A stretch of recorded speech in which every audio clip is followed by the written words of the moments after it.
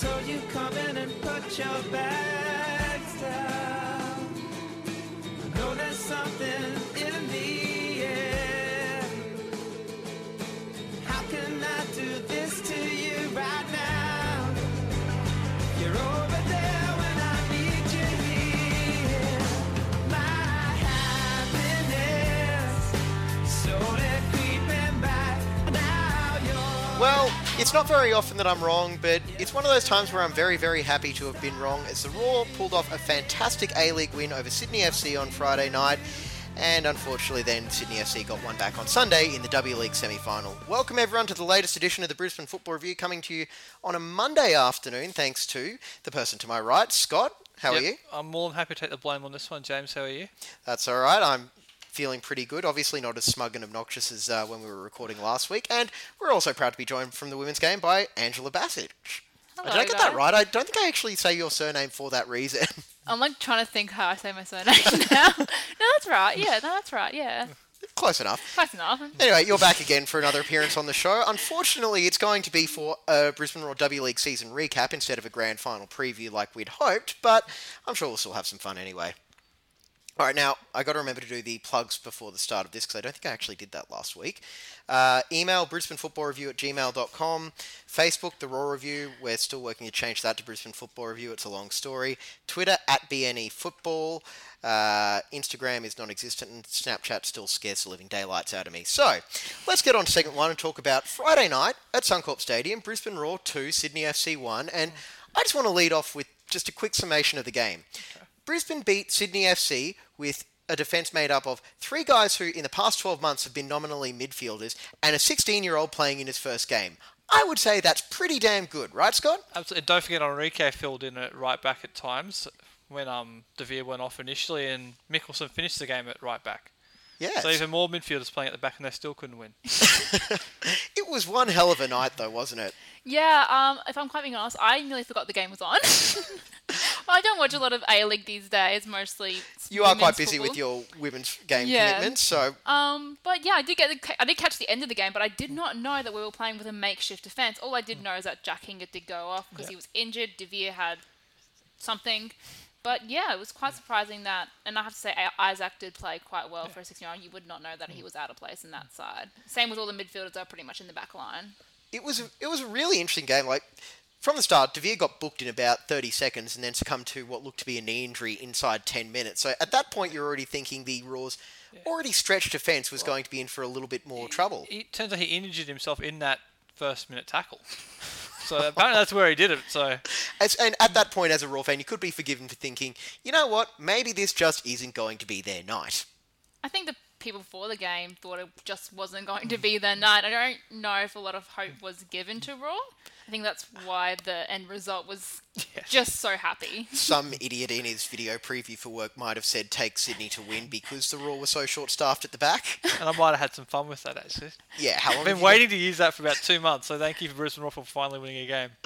That's right, but then... that being said, though, like the first half, even with all the injuries and changes, and obviously Brennan White filling in for the suspended Jamie Young as well in goalkeeper, who does warrant a mention as well. He was very good, by the way, and not just in his saves, but also his distribution, launching counterattacks. It was very good for, given the fact he was pretty shaky on his first game last week against Adelaide, understandably, but first start he was very good. I think that's a testament to not only the team around him, but the coaching staff making sure that he got himself he got ready for that game, and they made sure that he was good to go. Yeah, he hasn't played in many big games. The only big game that I know he's played in was that FFA Cup win for Redlands United a few years ago. And everyone knows the talent he has. He spent a few years down in NPL Victoria, and it's good to see him coming back up here and playing in his home state. The first goal, if Jamie Young even got that, I still think it would have been a goal either way, unless you palmed it around and were like maybe Van der Sar from Manchester United, maybe. Oh God, I'm surrounded by two United See, fans. now that's a reference we need to hear more of, not Patriots nonsense. But yeah, he was shaking in his first game, but that's understandable. You're coming on for someone who's been red carded. You have no clue what to expect, but great stuff from him. And look, I've got to give White credit here as well, because obviously all we'd really seen from him in an A-League setting is a whole lot of vigorous warming up and cooling down before, during, and after games. And then, he's had the whole week to get ready to play, and clearly he was good to go. And I suppose, like what we were talking about last week with Simon Smale, was he really had nothing to lose. It was a different mindset for him this week as well. Every other week he's gone into his training for the week knowing he's probably not going to play, be the backup. Last week he did all the training as the first choice, as the goalkeeper who's going to play. It's a bit different, and it certainly helped him on Friday. Certainly. Now, I do want to move on to what, for me, was my moment of the match when Jack Hingett went off with what has turned out to be an ACL injury. Get well soon, Jack. Obviously, ACL You evil sucks. person. That's your moment of the match. No, Jack Hingett going off injured. no, I should really phrase that better. He should. So, as Isaac Powell's getting ready to come on to make his debut, you can hear from my seat instructions from the Raw bench, and you can see they're trying to organise a defensive reshuffle. Now, Matt Mackay had already moved into fullback role to cover for the injury to Luke DeVere. Then Jack Hingett goes off, and Steph Negro, who had been playing fullback and then centre back, had to move over to right back. Matt Mackay was informed, hey, by the way, you're going to be playing centre back for the foreseeable future. The look on his face, if that doesn't win moment of the season, I don't know what does, because let's be honest, Matt Mackay, he's a lot of things, but a stereotypical centre back, definitely not one of them. No, he's not the tallest bloke either, which doesn't help when you want Yeah. to play centre back as well. You kind of need someone in those corners who's going to be able to head the ball away, and I don't really see Mackay doing that sometimes. No, doing it for the short guys, though. Well, as you said, if Lee Broxham can play there, he can play there. Absolutely. But that was just a phenomenal moment, I thought, overall. He did very well back there, actually, for a player who's never played the position at all. He was calm, composed. He did really well there. And he's made the A-League Team of the Week as a centre back, Has he really? Yes. Oh, my goodness. which just totally makes it even better. Now, look, it's not very often we get to do this smug gloating as Brisbane Roar fans, but it wasn't looking good there when Danny De Silva put them up 1-0, but then Tobias Mickelson came off the bench and scored for the second home game in a row. That was just a phenomenal build up to that goal. Yeah. I was actually watching the game at this point. Oh, you were watching it this And I was point. like, oh, we're This losing is why the 1-0. comeback This happened. is okay. This is all good. It's Sydney. We're losing 1-0. And then he put that ball into the back, and then I'm like, where has this been all season? It's almost like he's starting to finally get comfortable with the A-League. Obviously, he looked very, I don't want to say uncertain, but maybe not quite sure what he's supposed to be doing, which I suppose is technically uncertain anyway. But it just seems like he's finally starting to settle into his role. And Adam Taggart's link-up play there also warrants a mention. Yeah, from about the 65-minute mark onwards, just after the goal, the Raw really started to push, and they played some really good stuff. And for me, they were well worth their goals. Mickelson came on, and yeah, he had an impact. I mean, he hasn't done much as a starter, but the last couple of games off the bench, he's been very, very effective. And And if if we're nothing starting else, to see the best of him now, he's getting more acclimatised. It can only be a positive. I mean, there's a lot of players playing for their futures, and he's one of them. So. yeah, he's certainly doing his best to ensure that he's at least warranting a conversation to possibly stick around next season. Another player that we hope to see a little bit more of is, of course, Dylan Wenzel-Halls. Now, I detect a certain Western Pride media manager looking very, very happy right now. It was awesome. Now, look, Had Liam recovered by Saturday night out there at Briggs Road? No, member of the pit, Liam, of course. unfortunately, Liam couldn't make it out to that game, but I don't think he's I think he's still recovering Yeah, from that. that I would think it'll be a explain very it. long time. we may see Liam still going off about what was a phenomenal match-winning goal. It was. We know that Dylan can score them. Everyone knows that at the club, but to score it for Brisbane Roar in that moment was just something special for everyone that's been involved in this journey over the last few years. And it's a good reward as well. Like, obviously, there were people that wanted him to, I suppose, get thrown in really early on. But I think now we're starting to see the dividends of him having the time to learn what being part of an A-League squad is all about. Yeah. Again, we talked about this before. It's a Kenny Askew example. You start a bit, then you get left out for a few weeks to get yourself figure out what you need to change, and he's back in and he's doing really well. I mean, that goal was a fantastic moment. I mean, you talk about a young player who probably grew up supporting Brisbane Roar and has all he's known is Brisbane Roar basically as a kid. So for him now to go out there and score a goal like that against the biggest rivals to win a game, it's got to be an unbelievable feeling for him. And in his second stint with the club as well, after being released from the youth squad. Yeah. Yep. I do have to say the best moment of the game was when he Ryan Grant's mullet. That's Yes. the best thing. That will go down in history. Actually, fun fan moment from the stands as well. Just spending most of the second half with Ryan Grant right in front of me, and basically just saying he was the reason that the Socceroos lost the Asian Cup. I don't believe that in any way, shape, or form, but it was a lot of fun yelling that at him. It's perfectly reasonable to me. Absolutely. Now, we want to hear some post-match press conference thoughts from some people now. So we're going to start off with Matt Mackay talking about what it was like playing centre-back. You ever played there before? No, Never? No juniors, no nothing? no. I obviously played left back for the national team, Yeah, and on occasion for the Raw, but not centre back. It's an interesting position. I got caught out a few times positionally, but it's otherwise pretty comfortable. But yeah, I thought I got really good support from Isaac, to be honest. He actually got really close to me, and we kept everything wide, and I was really comfortable. What were you thinking there when Luke went off and Jack went off, and Yeah, obviously when Lukey went off, I had to shift to left back. It was probably just a bit too early for Isaac to come on, being our only defender on the bench and 16. But he got his chance a lot earlier as well after Jack. So I thought the whole team adjusted really well. Even when you're down to 10-minute occasion when they're off, people are straight on thinking, okay, I'll move back to right back if Jack's off, blah, blah. So, it was really good. A really good performance. What's the mood like in the change rooms? All right, so that's obviously a very happy Matt Mackay there after his debut at centre-back. And another debutant that we saw with the Raw in the backline was young Isaac Powell, who is making me feel very old and incompetent. What about you, Angela? Yeah, I've watched Isaac for a few seasons now, having been an NPL media manager for a while now, and you can only see him grow, but in NPL you can only train and have so much experience, so to see him get onto that stage and see him perform the way he did, you can see that there are quite a few young stars in the NPL just waiting for their chance to come through and perform. I guess I did not expect to see Isaac Powell playing on Friday night, particularly given he played in a game you were at, Angela, on Tuesday night out at Western Pride in that round 1 NPL game where he played a full 90 minutes. I mean, the fact he was able to play out all 3 days later, a third game in 7 days, and play so well was fantastic. As a 16-year-old making his debut, he started out doing the simple things. That's the important thing. If you're going to making your debut, you want to do the simple things right and then start building on in your game, and he was very good. Well, let's hear what the manager Darren Davies had to say about Isaac Powell. Losing his thing on Isaac Powell coming in play so well as a young 16-year-old young consistent. Yes, fantastic.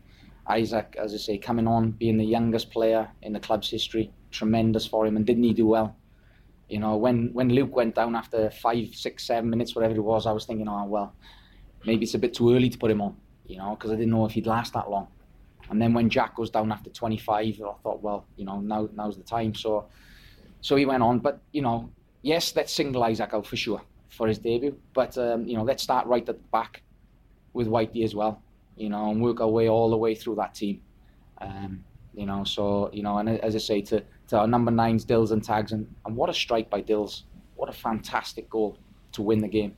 So there's Darren Davies talking about Isaac Powell's debut there, and overall, what I enjoyed most about it was the fact that he just kept battling for the ball again and again. Like, he wasn't afraid to go into a challenge against much more fancied opponents like Milos Ninkovic. Well, by the end, he was taking the ball and pushing Ryan Grant out of the way. Well done on the Yeah, pronunciation. the Socceroo failure, according to you. Oh, yeah. Oh, you got But no, he was very, very good. When he got more and more confident in the game, he got better and better, and he looked at home by the end, which is very impressive. So do we see him next week in Perth, or should we save that for segment 4? Save it for segment 4. All right. I think overall, though, the pressing from the Raw, this season and Friday night especially, this has been the best I've seen them do it probably in the last 2 years since we had Brandon Borello and Jamie McLaren up front. And, the high pressing there as well from everyone, I'm really, really impressed with how that's going. I think it's a lot to do with now where Adam Taggart's playing. Obviously, at the start, he was more like the person who we wanted to score goals, but he's more easy to be a target man to play off to the wingers. I think that's just going to be the way that needs to go in the future. Obviously, he can score goals, but it's just not working at the moment. He needs to be able to play it off to people who are scoring those winners. But I like the way that he's actually adapting to that role as well. Like, he's got the confidence now, having the likes of Dylan Wenzel-Halls around him. Yeah. I've got to come up with a nickname for him that's easier than saying Dylan Wenzel-Halls Come every up with time. something.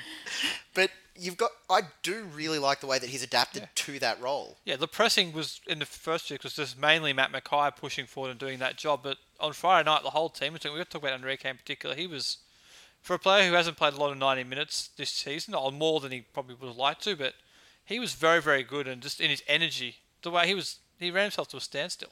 Yeah, and on about the hour mark, Yeah. you could see him realising, I'm not getting subbed, am I? I think because Bocek picked up a knock as well, didn't Yes, he? he That's did. why he had to go off. So no actual tactical substitutions at all from Darren Davies, just injury, bring someone else on. All out of necessity. So, look, it was a good night, I'd say, overall. Well, they beat Sydney with a last-minute winner. What more do you want? Beat Sydney again. All right, we'll see how that goes, but we're going to take a bit of a break and then come back with Brisbane-Sydney Part 2 from the W League right after this.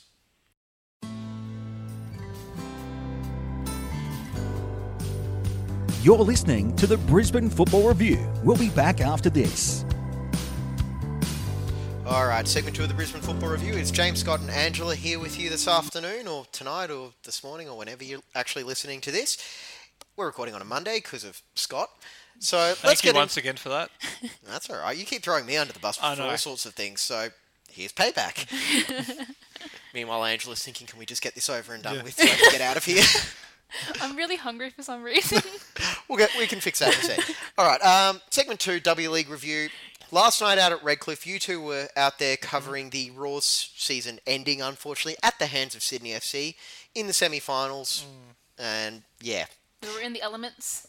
Yes, it was a good, nice view up at the top of the Eastern Grandstand, though. Oh, so Or you the were right Tribune. up the top. Yeah. Right at the top. You couldn't have paper around. No, I was thinking in that traditionally breezy stadium, you would have been having quite a bit of trouble It was there. quite pleasant up there. But I can imagine if you're there on a July night in the FFA Cup, it might not be quite as pleasant. But yeah. no, but it was. No, I'm fairly certain if you were calling an FFA Cup game there, you might be rugged up like we saw Brenton Speed Yes. last time as well. So, anyway, Brisbane won. It's a good ground, though, to be fair, Oh, up there. It's fantastic, and I love going out there.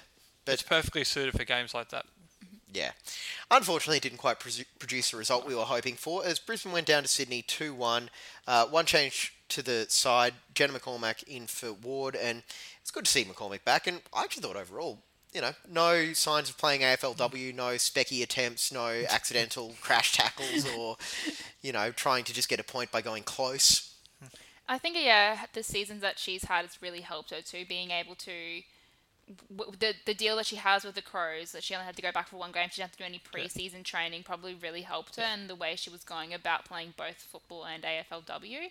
So I think that's probably one of the big contributors to why she's been so... Well, she was probably one of the standouts last night too. So I assume Jenna's going to go back and play AFLW now while waiting for the Matildas squad, or is she going to keep training, or I think that's the only way she could probably do it. She still needs to keep fit, and obviously AFL will allow her to do that. And collect an income. Yep, and until we see what happens with the Matilda squad, we need a coach first to announce a squad. That could be quite useful, yeah. Get to that later.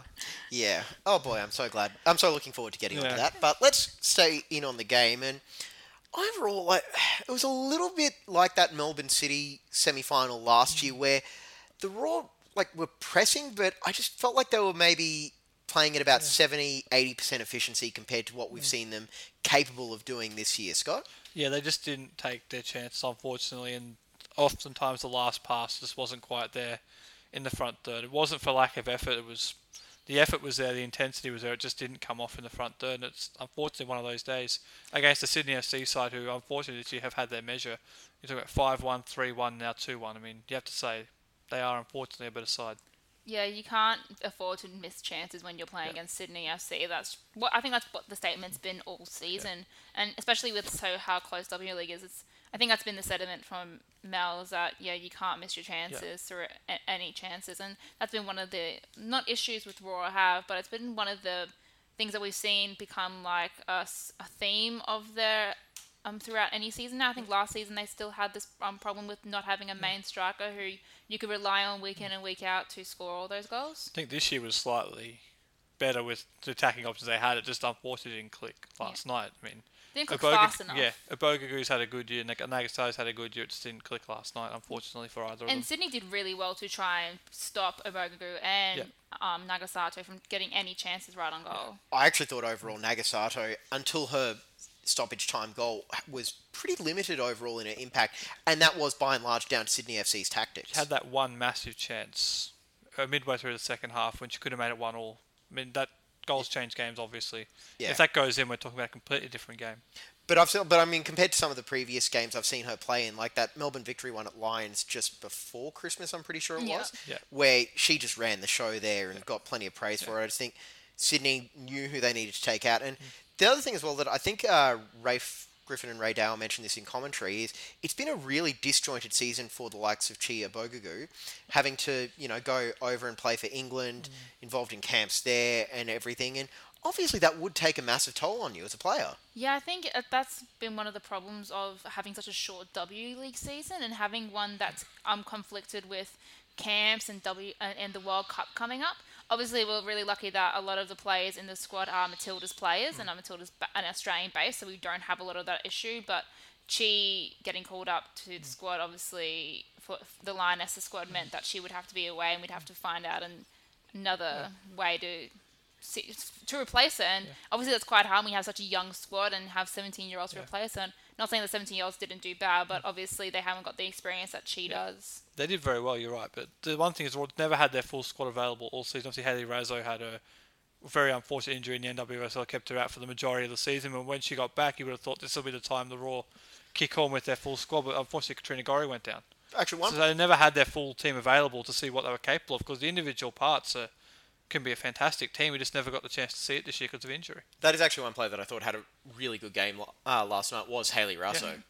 I think she's got a lot. I think it's because she has a lot to prove now, coming back into a Matilda's squad and not really knowing if she'll be making the World Cup. I think that's a lot with a lot of the Matilda's players, especially last night. You've probably seen players like Caitlin Ford, Alana Kennedy. They really need to show what they're made of to make that World Cup squad. There's one player I will happily never see play the Raw again, Caitlin Ford. I told you last week we should have tied her shoelaces together or something.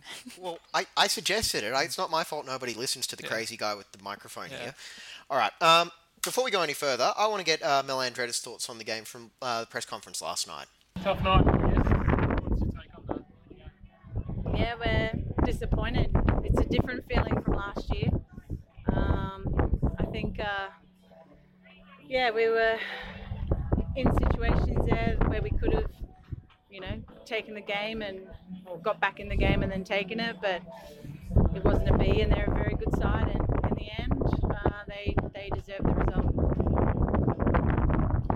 Looking at the results against Sydney this year, were you expecting what was happening today, or did you go in with a completely new game plan from the previous two games you had played against them? No, we thought they wouldn't change much.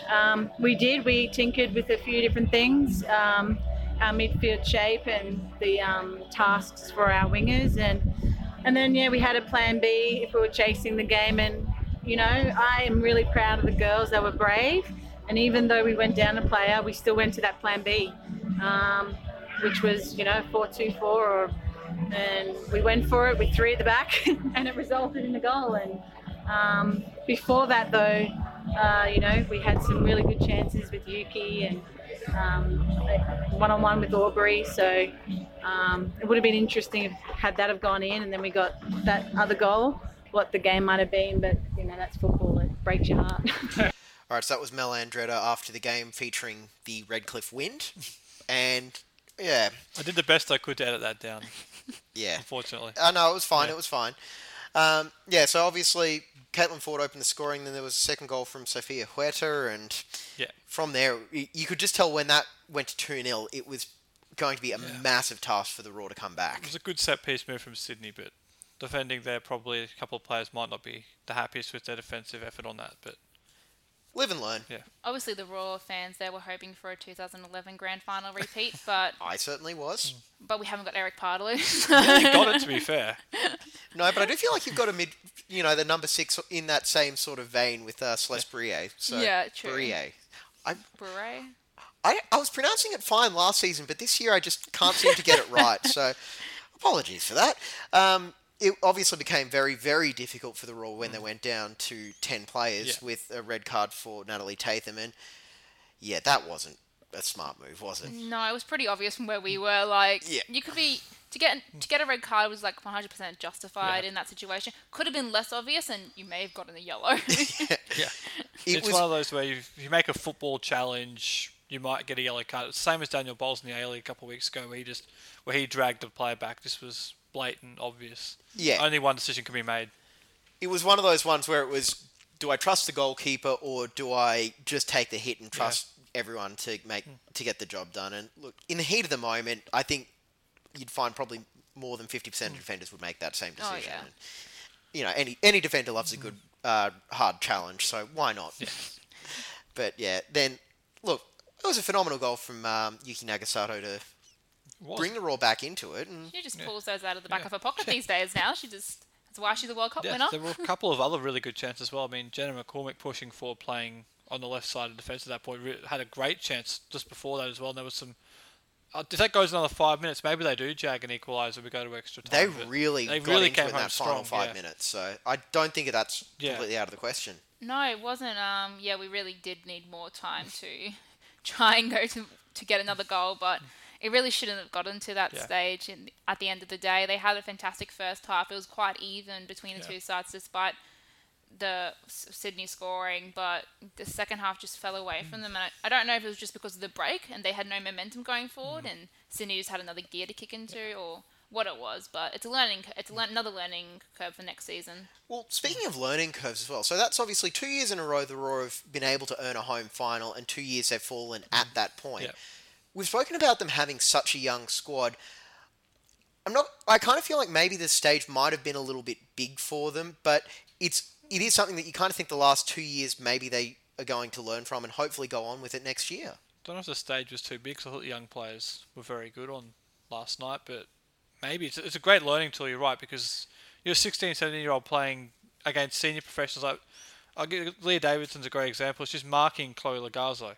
That's a player who you expect to go make an impact at the World Cup, and you're marking her basically. That's about the best experience you're going to get at that age. I mean, you're only going to be better for that going forward, and it is a great learning experience from this whole season, not just the final, but the whole season, getting a regular run, not just one game here and there, just being a regular in the squad. And Anna McGrath got regular games, Indy Page Riley got regular games. I mean, all of those players who did so well in the NTC program will benefit massively from this. And it's the only way forward, really, when you think about how many Matildas players could retire in the future, how many we could possibly lose through anything. Being able to have those players who are backups. Like, you look at Princess Abini is a perfect example. She started her career as a 15-year-old in the W League, and she's only grown to be a phenomenal player, taking over from Lisa Devanna on the regular now. So, and she's probably pushing really hard for a Matilda spot at that World Cup. And Beanie was very good last night as well for Sydney FC. Yeah, really gave Natalie Tatham a hard time down that left-hand side for Sydney. That's another family that I would happily, never see against the Roar in a final again, because I still remember Bernie Abini absolutely crushing the Roar in that 2011 grand final. So, as a fan perspective, love their work, but please don't ever come back to No more Abinis and no more Fords, huh? Yep. Okay. I'm just putting in that as an official request for next season. Now, season recap. 7 wins, 3 draws, 2 losses, 20 points, 8 fewer than last season, but still good enough for second place in what was a very, very tight competition overall. Yeah, you kind of never knew what was going to happen. And I think that was right from the start. At the women's game, we all put our predictions down of who was going to make top 4, who was going to be premiers, and who was going to be champions. No one got it right. I think your best option for next year as well, if you're going to pick every game, flip a coin. Yeah. Or find like a 3-way way to make a 3-way pick, so you have the draw involved as well, and just. Because if you go off like last season's results, actually only one person picked Melbourne Victory to make top 4, let alone no one picked them to win the premiership. That was down to City and Sydney winning the premiership, but obviously that was a change there. It's great to have this regular competition in W League and to have this kind of tough competition. It's what they've been asking for so long.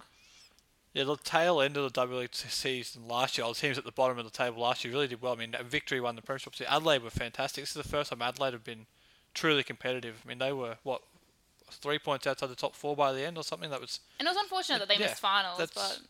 That's the best season they've ever had. I mean, And even the Wanderers, like, they were in pretty poor straits when we saw them up at Redcliffe a few weeks ago. Well, month and a half ago now, but like they came on as the season went on. Yeah, I think it's just if we had a longer season, I think you'd see who the front runners really are. You really need a full home and away season for each team to be able, and everyone then will each get an equal chance. I did actually think when Sydney beat the Raw up here a few weeks ago, I did think they would go on and win the premiership there. So I thought they've been the best team of the season. That's just my view. But anyway, let's hear what Mel Andretta had to say about the season. I'm most proud of the development of the footballers in this program. We've had 6 17-year-olds debut for this club, and I don't know, you guys probably look at the stats more than me, but I'm not sure if any other club can say that they've done that. And they've made significant contributions to our success. We lost Katrina Gorry, but our young midfielders stood up, and to Katrina's credit, she's been around the team and influencing the young players and still contributing off the field. The senior players, Jen and Alira, pushing their case for Matilda's selection at the Cup of Nations. I'm proud of that and their efforts to be better again this season and help us get into second. And that's no mean feat in this league to finish second in the regular season and then get yourself into a semi-final. The staff, we've got such young staff, taking on more responsibility and gain more experience. I'm proud of them too. And the club support as well, it's really stepped up and we're all behind being the best that we can be. And there's plenty, I think, there to be proud of.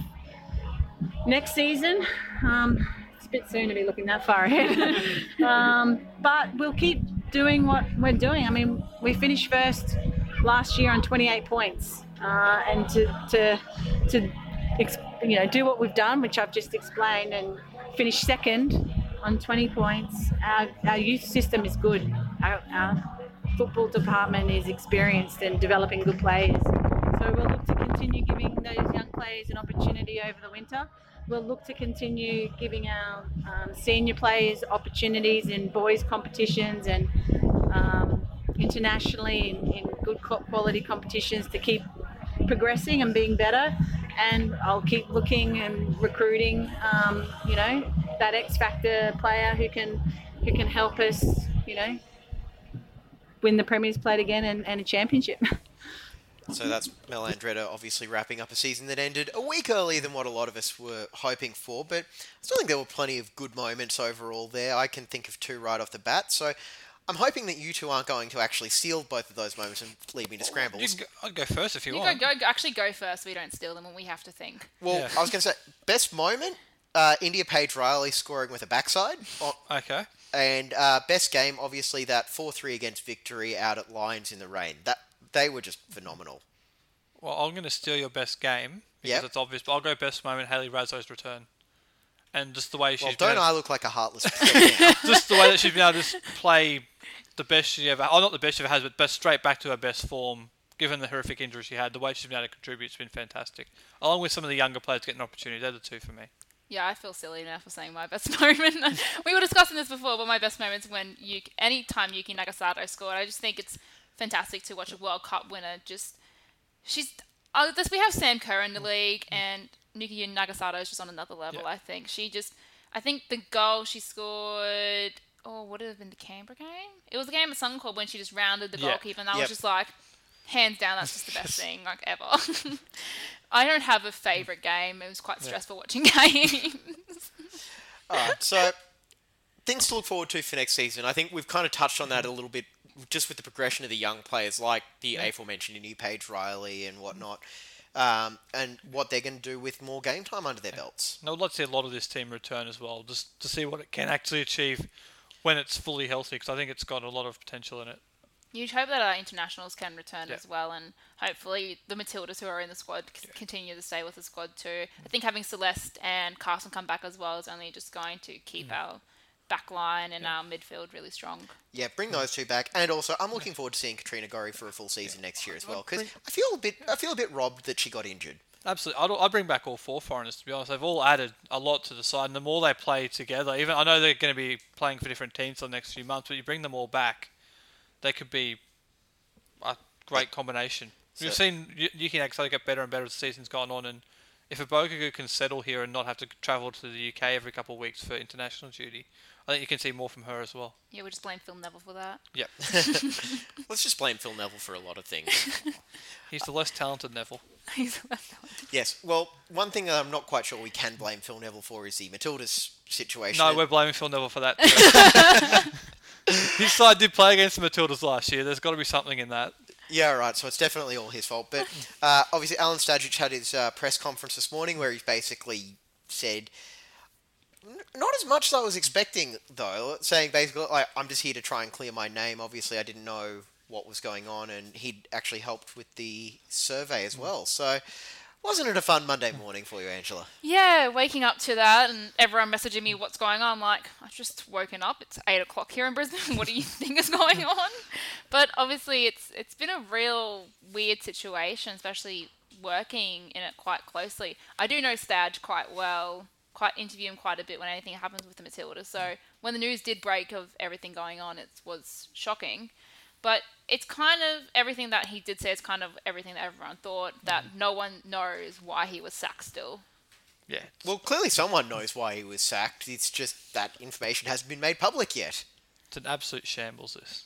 At some point, we're going to have to get an answer, aren't we? This is going to be a phenomenal movie one day. It's one of those things that you'll get at university now in a PR class saying, this is how you don't handle someone sacking, or in a law class saying, this is what you don't do when sacking someone. Yeah, I don't... Like, we said this when it broke 3 weeks ago. Like, it would just be nice to have a little bit of an idea what's going on. Like, maybe we don't need every single dirty little detail, but just a rough idea going, hey, maybe this happened, or this didn't happen, or just something. I feel like we're a little bit closer after what Alan said today, but there's still a lot of questions to be answered from the FFA side. One of the biggest things was when the situation first broke and that Gallup held that first press conference ever with Niku, was we asked the question, is this similar to what happened with New Zealand football, with the football fans there? Their coach was stood down over bullying allegations. Players were deciding that they did not want to play for the national team anymore if he was going to be there. They did an investigation. But when Gallup was asked that question, he's like, it's not the same situation. But we've come to later conclude that he probably had no clue what that situation was, which doesn't help it any further, because that could have really cleared a bunch up if it was similar to that. And just thinking about it in terms of like the PR of the new FFA board, it's really not helping them out, is it? No, it's you don't want to start this way off as a new board. We thought we were going into a new era, but in the words of Stephen Laurie, when he left, he pretty much said that we're going to be in the shits, didn't he? Yeah. And look, there's still a lot more to go. Unfortunately, it's just one of those things you've just got to sit back and, I suppose, just wait for more to come about it. And hope it doesn't ruin things in June. Because if this goes wrong now at the World Cup, this is what everyone's going to talk about. Well, even if the Matildas don't make it out of the group stages, this is what we're going to talk about. If they don't make it past the quarterfinals, this is what we're going to talk about. Because, as Stadge did say in his thing, this is the best time for us to win a World Cup. And that's what everyone expected us to do. I'm not going to buy into the idea that, with Stadge, before all of this went down, the idea that, they were clear favourites or everything, but I certainly think you wouldn't have looked crazy saying Australia is going to win the World Cup. Not like Xavi picking Qatar for the Asian Cup. So, but the general sports fans have been conditioned to believe they were going to win the World Cup because they've gone so well and they've now become household names of Sam Kerr, etc. But you're right, if they don't make at least to where they got to last time, this will be a big part of the reason why in a lot of people's eyes. Yeah. All right, let's take a little bit of a break. We can blame Phil Neville for that. And when we come back, we'll talk about the news and the NPL.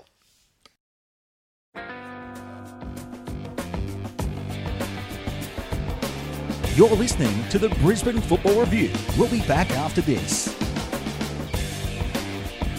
All right, back on the Brisbane Football Review. It's James Scott and Angela here this afternoon, and we've actually got some breaking news that's come out in the last hour or so while we've been recording. And according to Wayne Hay, who is the senior correspondent for Al Jazeera English, it seems like the Hakeem Al Arabi situation in Thailand is about to be resolved. And according to Wayne on Twitter, it seems like the Attorney General's office says Bahrain is no longer seeking his extradition.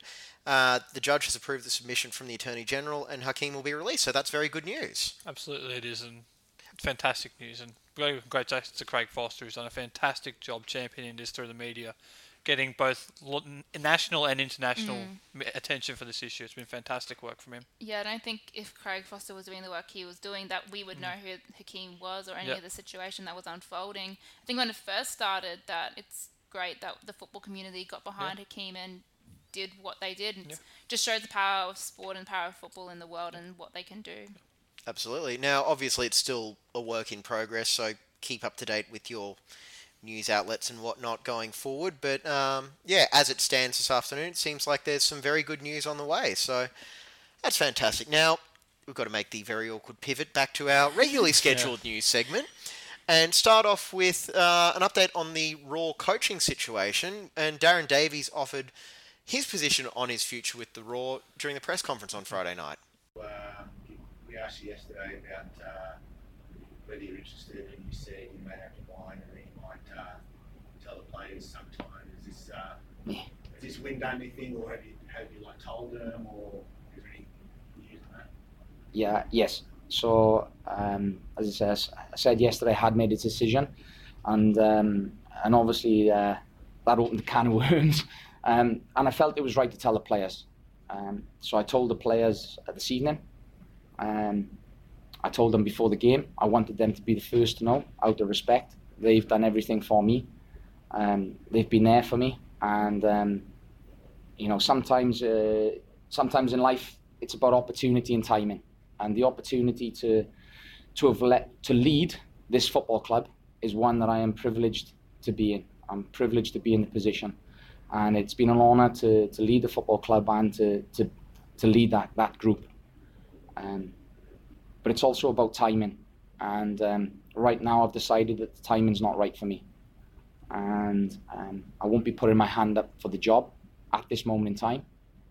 Over the course of the last number of weeks, it's given me a belief, an appetite and a passion that I know that I can do it, and I will do it at some point. But as I say, maybe the timing is not right for me at the moment. What I will say is that I will continue to lead the club. I will help the club to find a coach, whoever they want to do, and I will lead the club, the players, and everybody else until I'm told otherwise. All right, so that's Darren Davies on Friday night, at least ending the speculation in terms of his position with the Raw coaching job. Kind of expected when he said, on Thursday, I've made my decision, and it seems like if he was going to put his name in the ring, then he would have done that already. But it seems like, I'll be leading the club until I'm told otherwise. Maybe they just don't tell him and he keeps coaching. That's always a big possibility. It is at the moment, you're right. It's interesting. Every time he's been asked about does he want to be the coach going forward, he's never given a definitive yes. He's always stopped and thought and then given his answer, which makes you think I don't know if he was ever truly considering being the coach at this point in time. I think for him it might be best, and as he talked about, to spend more time developing and then get into it. Yeah, well, kind of like what we're seeing with the W League side a little bit as well, with Mel Andretta talking about the vacant Matildas job, saying that, maybe there's a bit more growth to be done as a coach before taking on that role. It's always a big role to take on a head coach role in any position. There's so much that players that would rely on you, the club relies on you, and technically you are the first person everyone blames if the team's not doing well.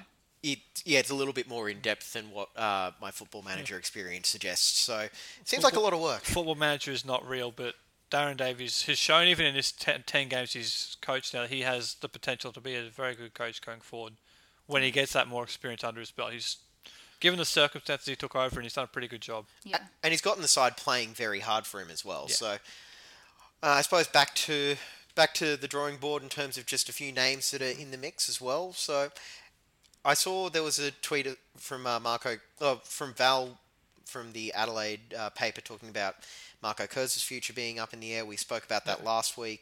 He's just one of a few possibilities. He's another possibility who's been linked to the job. Aurelio Vidmar, he left Adelaide last week as well. Yeah, less keen on him personally. Absolutely. I'm just pointing it out that he's been linked to the job in the past in the media, and he left Adelaide last week. So there is still some confirmed, well, not completely confirmed change going on in the Raw backroom staff as well, with the announcement that Petrodinovich will be leaving for Melbourne City. So, I guess Melbourne City might not be signing any Raw players just yet, but just going for the backroom staff at the moment. The opposite to the approach to Melbourne victory, huh? Yeah, poaching the players and in Yeah. one case a coach.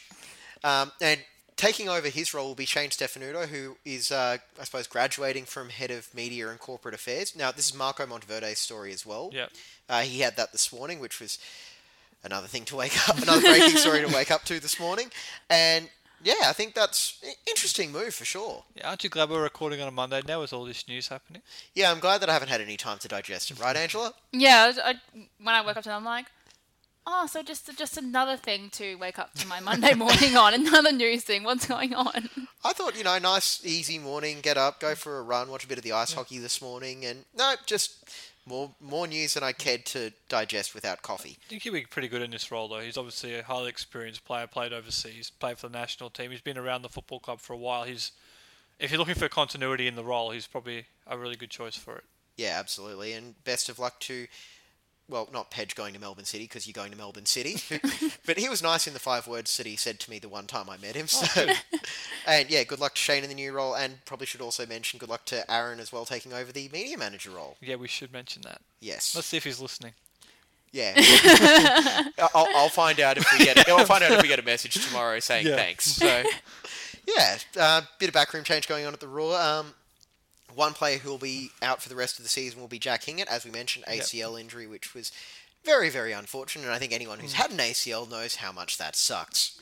It's just awful to hear that was the end result for Jack too. It's been such a tough season for Raw already, and it's just awful that he doesn't get to play the rest of the season. We didn't mention it in segment 1, but we were talking about it in our group chat, how we could pretty much tell, watching the replay, that this was inevitable. And the fact he played on for another 10 minutes, I find that unbelievable, that he had the willingness and the courage to be able to do it. I know Daniel Bowles did for about 90 seconds in injury time down in Melbourne a couple of years ago, but to play about 10 minutes on a knee that needs ACL surgery, that's a fantastic effort. That is not stable in any way, shape or form. Yeah. That's a fantastic effort. I know he was clearly hobbling, but to have the guts to be able to do that is fantastic. Yeah, and even just holding down the fort while, I think it was Isaac Powell, Isaac Powell, while he got ready to come on and just play, it was certainly, a testament to his toughness, and hopefully be back bigger, well, maybe not bigger, but fitter and stronger next season. And I do think, if you're judging overall this season, Hingett,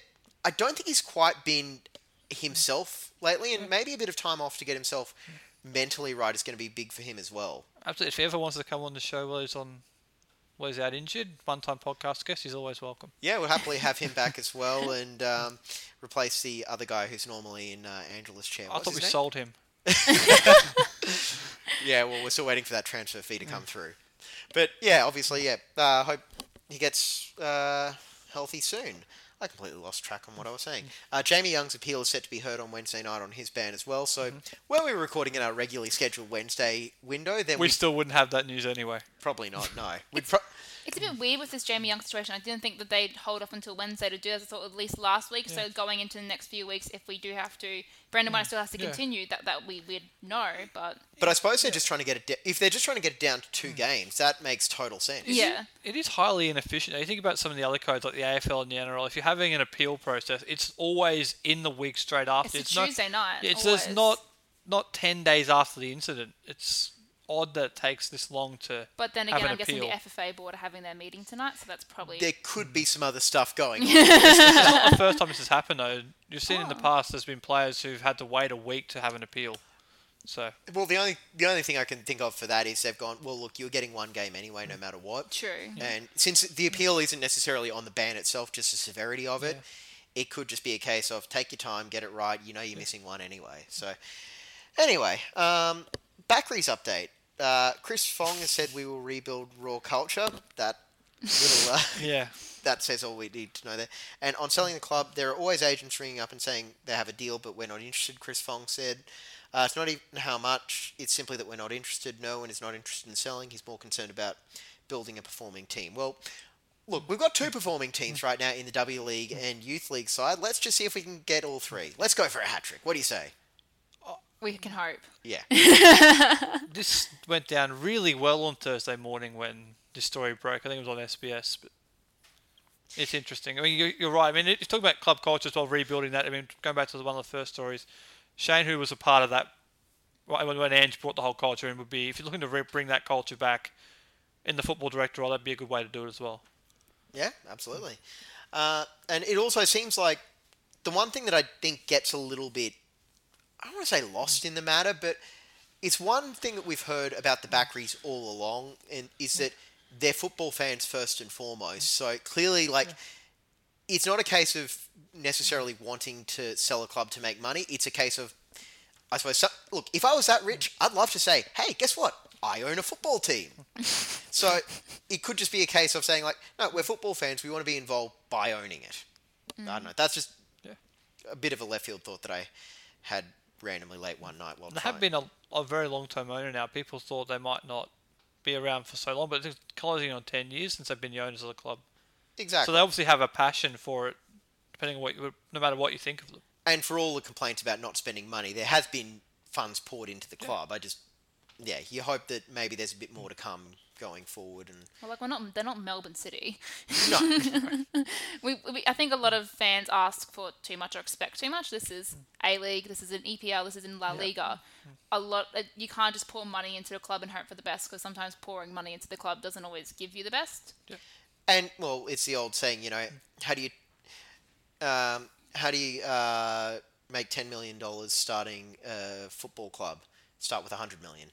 Exactly. But look, it's an ownership situation that unfortunately is what it is. There clearly isn't a lot of goodwill right now, and that could swing around very quickly as well. If the team starts performing on the A-League side, starts performing on the field as well. That's where a lot of these fortunes with the ownership tend to ride. When they're performing very well, the owners tend to not be at the forefront and people worrying about them. Now that the team is struggling, people are more concerned about the ownership and the direction of the club. And if they can get that team right, this won't be an issue as much. And also, I kind of wonder if a few of the owners are maybe keeping a little bit of their powder dry with the potential future independence of the A-League as well. We keep hearing that about Melbourne City. I wouldn't be surprised if there are a couple of other owners here and there that are just waiting for, I suppose, the green light to go. I don't know. Well, didn't Anthony DiPietro say it at a victory luncheon late last week that they're looking at this by March? Yeah. Independent A-League, they're expecting a model to come out by March. So if that happens, we may very well have it for the start of next season. Mental note, must remember that for a show in March.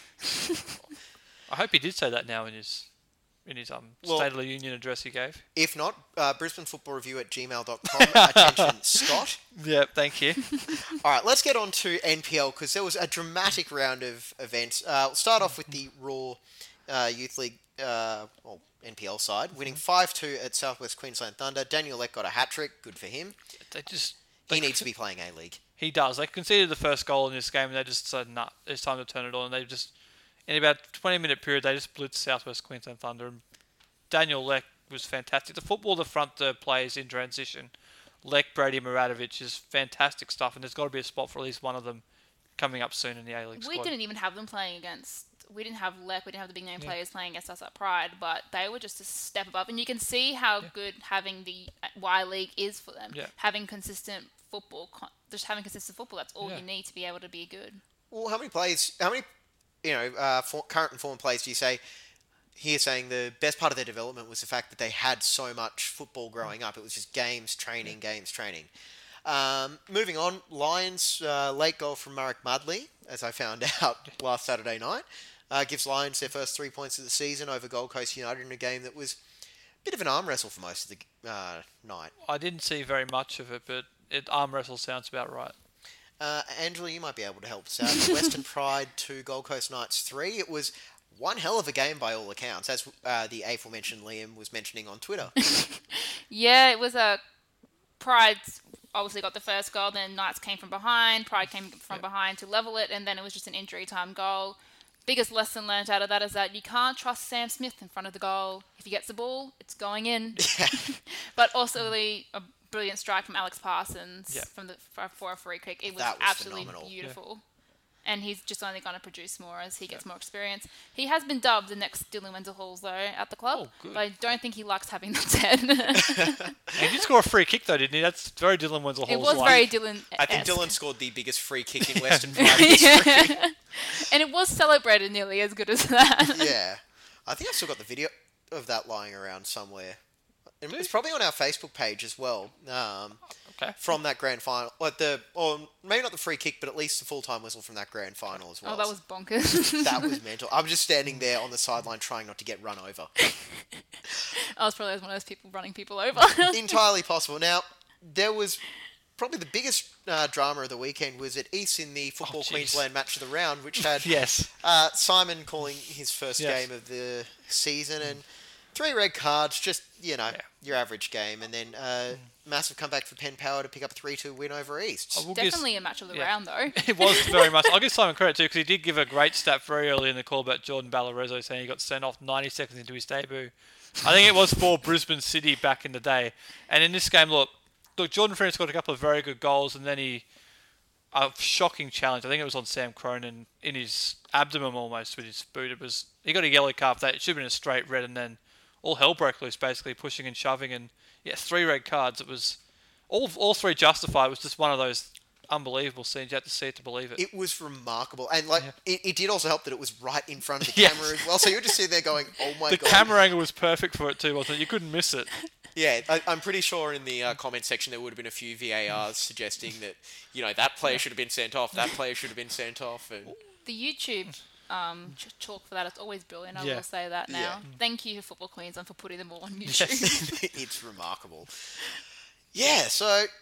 Just about Peninsula as well, this is the second week in a row they've had a comeback in the second half to get all 3 points. For them, that's a massive thing.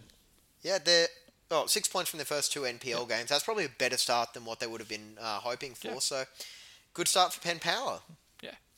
Now, coming up this weekend, Friday night at Redlands, one of our favourite match nights going on. It's a good time to get out there too before it gets too cold. Yeah, you may only need a light jacket instead of a massive down jacket and 3 jumpers underneath. Yep.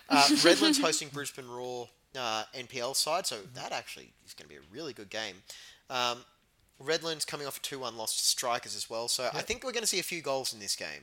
Yes, well... At both ends of the pitch, to be honest. Last year it was 4-3 in this fixture pretty early in the season. With a very late goal in that one as well. Yes. I think the main thing will be Redlands to have they have half youth squad pretty much playing. So you're playing up against a youth league team that just won the championship. That played regular football compared to a team that's quite inexperienced. It could be an interesting telling tale. And I've said it before and I'll say it again. I think a lot of these, I suppose, more senior-based NPL sides are only going to treat this first month of the season as a bit of an extended pre-season.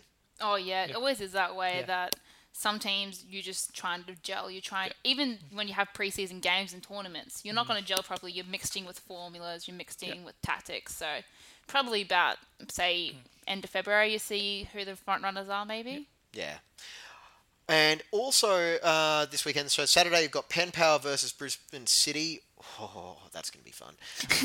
Top of the table clash, actually, isn't it? Yes, after Brisbane City's 3-0 win over Sunshine Coast. You've also got East against Gold Coast United, Lions versus Moreton Bay. Then Sunday, it's Gold Coast Knights versus Southwest Queensland, Sunshine Coast versus Brisbane Strikers, and Olympic versus Western Sorry, Pride. that's going to be scratched as well. Olympic can't play games this year. It's going to be postponed. It's going to be postponed until November.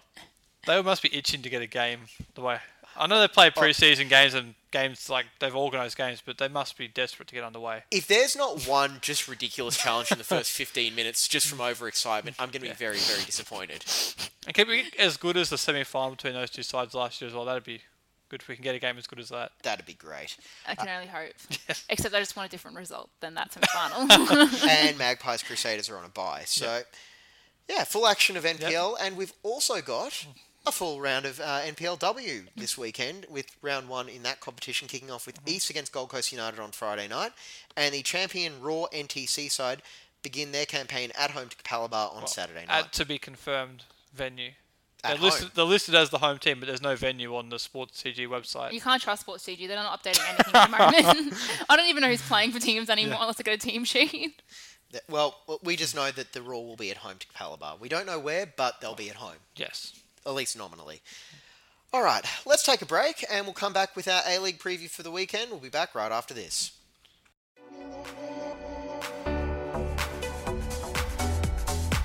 You're listening to the Brisbane Football Review. We'll be back after this. All right, welcome back to the Brisbane Football Review. It's James Scott and Angela here for the A-League preview segment 4 of this. But before we do that, Angela, we should probably give a quick plug to the women's game. Yes, you can. I remember that this time again. You can find us you sure? You can find us at the Women's Game on Twitter and Instagram, and at the Women's Game AUS. That's how you spell Oz on Facebook. We don't have Snapchat. That's a bit weird. And No, Snapchat still scares me. And if you would like to get in contact with us, you can go to the contacts page on our website, because I'm not too sure who's listed there. But that's just a generic site-wide thing. Yeah, at least someone will get it then. And congratulations on being nominated at the Australian Sport Award, Sport Media Awards last week as well. Thank you. We didn't win, but that's okay. We got But being nominated. nominated is all that counts. Yes, that's all that counts. And don't trust media people with an open bar. One thing I learned from that. I thought that was the first thing that would... I swear that's the first thing I learned on my first day doing journalism at uni. Oh, I didn't. I was 17.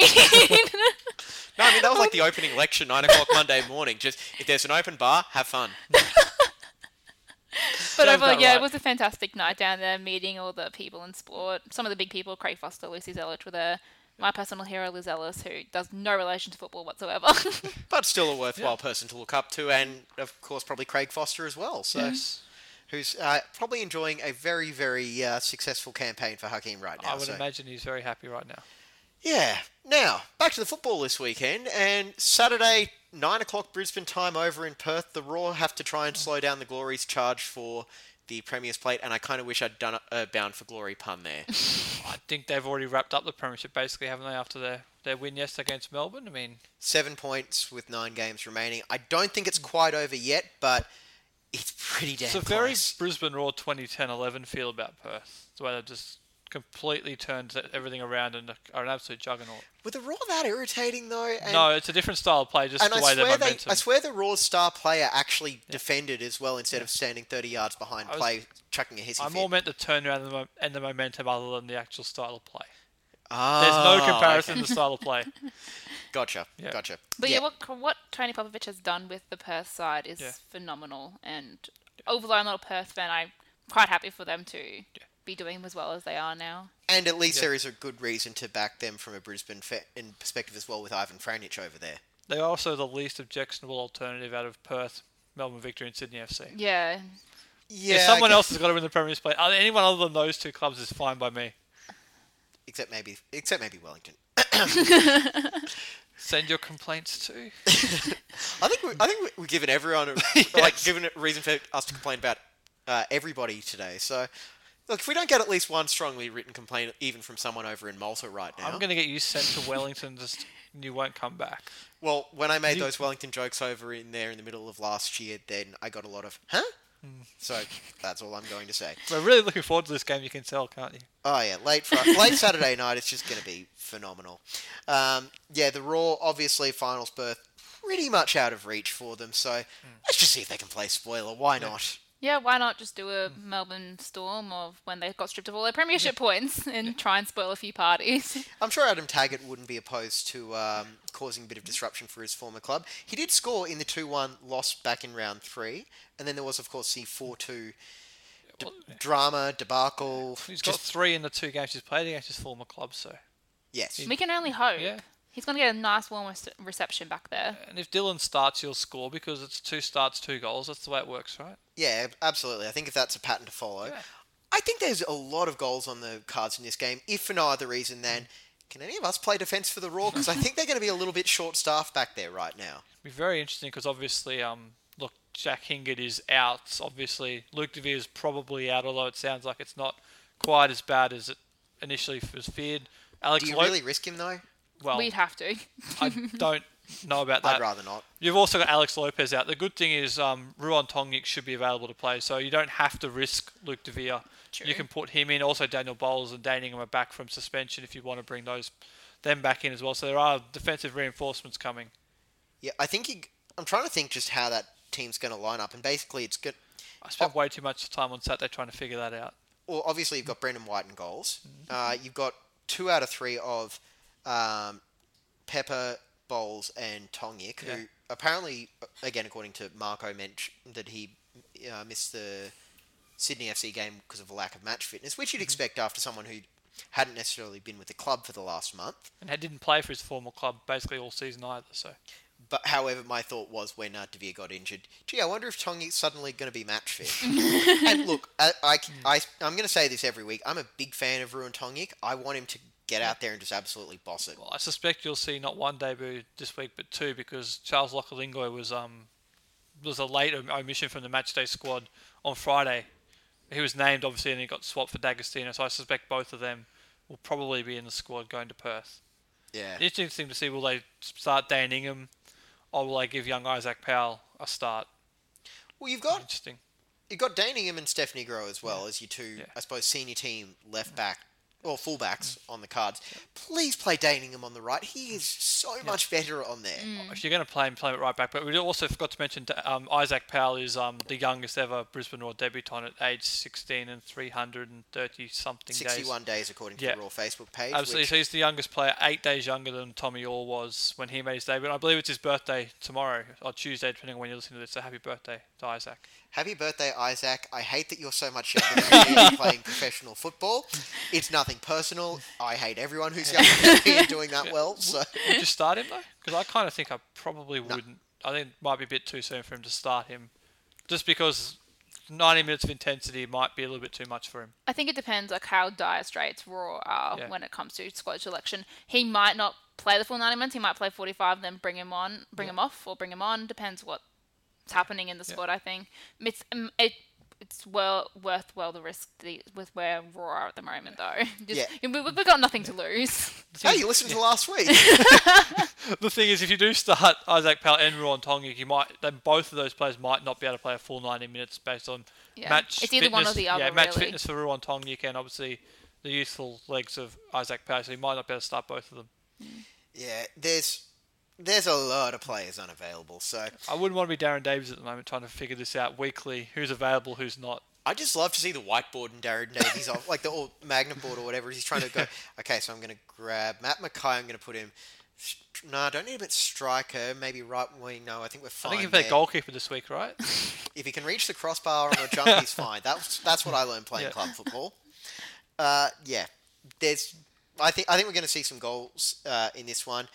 Interestingly enough, though, a stat you found, Scott, Brisbane have scored an own goal in their last 3 clashes against Perth. Lovely. Yes, and it's actually the second highest goal scorer for Perth in his fixture is own goal. Do you know who? And Andy Keogh is the only Perth player who's scored more. He's got 8 goals against the Raw. Own goal is 6. Oh, that's remarkable. It's hilarious. I don't know if that's a good thing for Perth or a bad thing for I'm not sure what that says, yeah. I don't know. All right, so we've got a couple of tips to close off with right now. I'm going to start with Saturday night over in Perth. Angela, what are you expecting? I expect Perth should win comfortably. If they don't, there's probably questions going to be asked if they're going to win the premiership. Yes, but I'm probably going to open next week's show just laughing hysterically for 30 seconds if the Raw win. I would very much like to see the Raw win, but I suspect Perth will. I'm going to back Perth in a high-scoring clash, maybe 4 or more goals in this one. I think it's going to finish, 3-1, 3-2, finishes 4-2 again. I might want to put my head through the table. But yeah, I think actually that's the other thing I want to ask about this game. Red card, yes or no? Oh, yes, please. I hope not. You hope not. If I wait for either team. Oh, okay, well then Kia can get sent off in the first minute. That's fine. That'd be really funny if that happens, though. Perth fans won't be, but I might actually hit up your employer and put money on that. Well, if I can do so responsibly. If I can be bothered making an account to do so. Yeah, just I had a bit of a shocker with my tips last week, so hopefully I can get a return to form with round 19 as we enter the final third of the A-League season. We didn't tip who's going to win the W League Grand Final. That's the other tip that I was actually going to get from you right now. So, Sydney or Perth? Perth. Sydney, unfortunately. Don't care. It's not Brisbane, so yeah. All right, that's going to be it for this edition of the Brisbane Football Review. Angela, thank you very much for coming along this week. Thank you for having me, even though I swore again. I'll say congrats for keeping your record of swearing intact. We should just know this is going to happen each time I come on now. I've got to find a bleep button on this. I'm going to invest in a swear jar and put it right there in the middle of the table next time. That's going to get us. We'll be halfway to a beer at Suncorp Stadium eventually. That's right. And don't worry, I think we'll have to have you back at some point soon anyway. And enjoy Western Pride this weekend as well. I hope So I hope they do well. Both NPL and NPLW are on at the exact same time. That's right. So we've got NPL this weekend and NPLW. Get out to enjoy the football this weekend. Scott, thank you. Good to see you again, James. Thanks everyone for listening, and we'll talk to you next week where we might have someone else back in this. I'm not quite sure yet. No, news not coming back. See you next week.